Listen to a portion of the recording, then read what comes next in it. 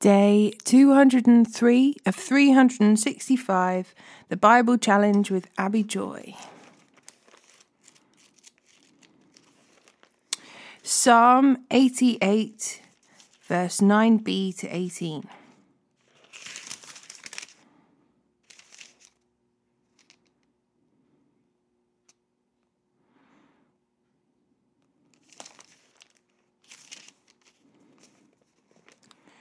My eyes are blinded by my tears.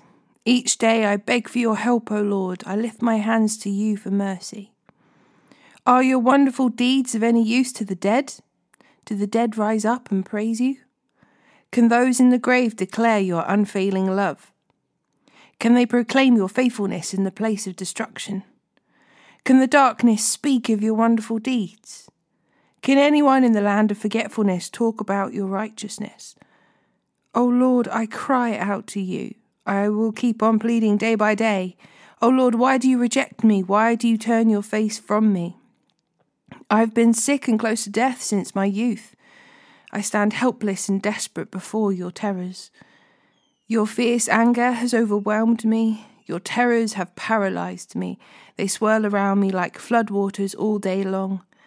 They engulf me completely. You have taken away my companions and loved ones. Darkness is my closest friend.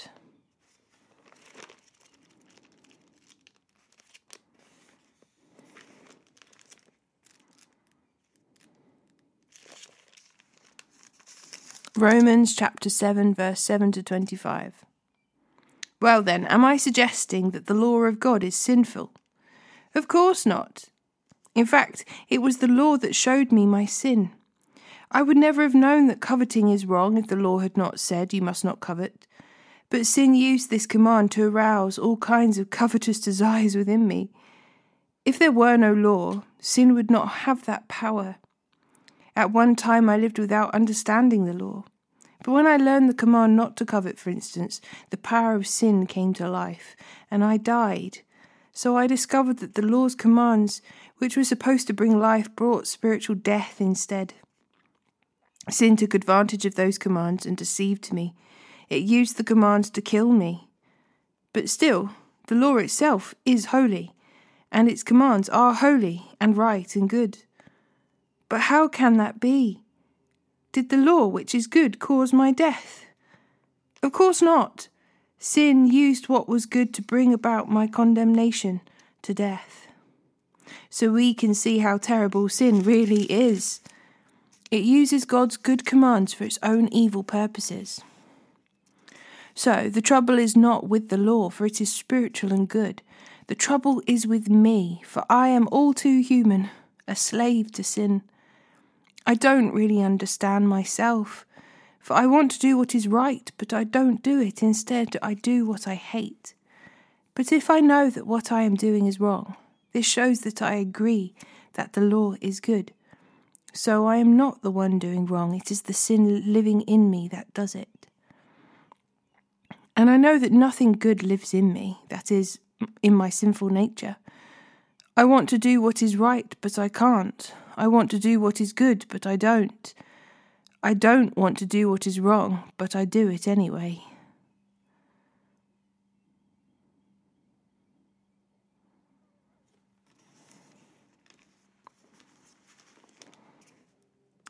Hosea chapter 6 verse 1 to chapter 7 verse 16.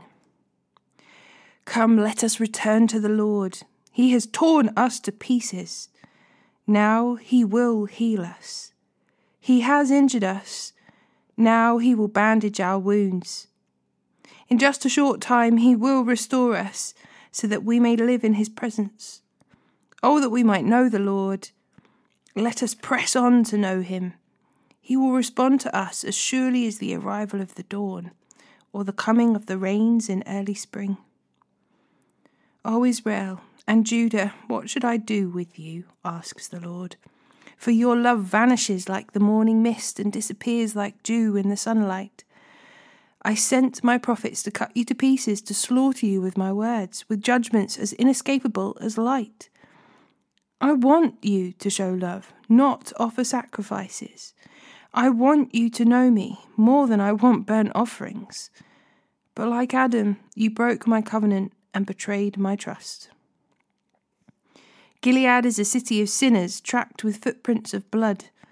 Priests form bands of robbers, waiting in ambush for their victims.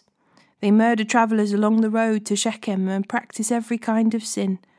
Yes, I have seen something horrible in Ephraim and Israel. My people are defiled by prostituting themselves with other gods. O Judah, a harvest of punishment is also waiting for you, though I wanted to restore the fortunes of my people. I want to heal Israel, but its sins are too great. Samaria is filled with liars. Thieves are on the inside and bandits are on the outside. Its people don't realize that I am watching them. Their sinful deeds are all around them, and I see them all. The people entertain the king with their wickedness, and the princes laugh at their lies. They are all adulterers, always aflame with lust. They are like an oven that is kept hot while the baker is kneading the dough. On royal holidays, the princes get drunk with wine, carousing with those who mock them. Their hearts are like an oven, blazing with intrigue. Their plots smoulder through the night, and in the morning it breaks out like a raging fire. Burning like an oven, they consume their leaders. They kill their kings one after another, and no one cries to me for help. The people of Israel mingle with godless foreigners, making themselves as worthless as a half-baked cake. Worshipping foreign gods has sapped their strength, but they don't even know it. Their hair is grey, but they don't realize they are old and weak. Their arrogance testifies against them, yet they don't return to the Lord their God or even try to find him. The people of Israel have become like silly, witless doves, first calling to Egypt, then flying to Assyria for help. But as they fly about, I will throw my net over them and bring them down like a bird from the sky. I will punish them for all the evil they do. What sorrow awaits those who have deserted me? Let them die, for they have rebelled against me. I wanted to redeem them, but they have told lies about me. They do not cry out to me with sincere hearts. Instead, they sit on their couches and wail. They cut themselves, begging foreign gods for grain and new wine, and they turn away from me. I trained them and made them strong, yet now they plot evil against me. They look everywhere except the Most High. They are as useless as a crooked bow. Their leaders will be killed by their enemies because their insolence towards me. Then the people of Egypt will laugh at them.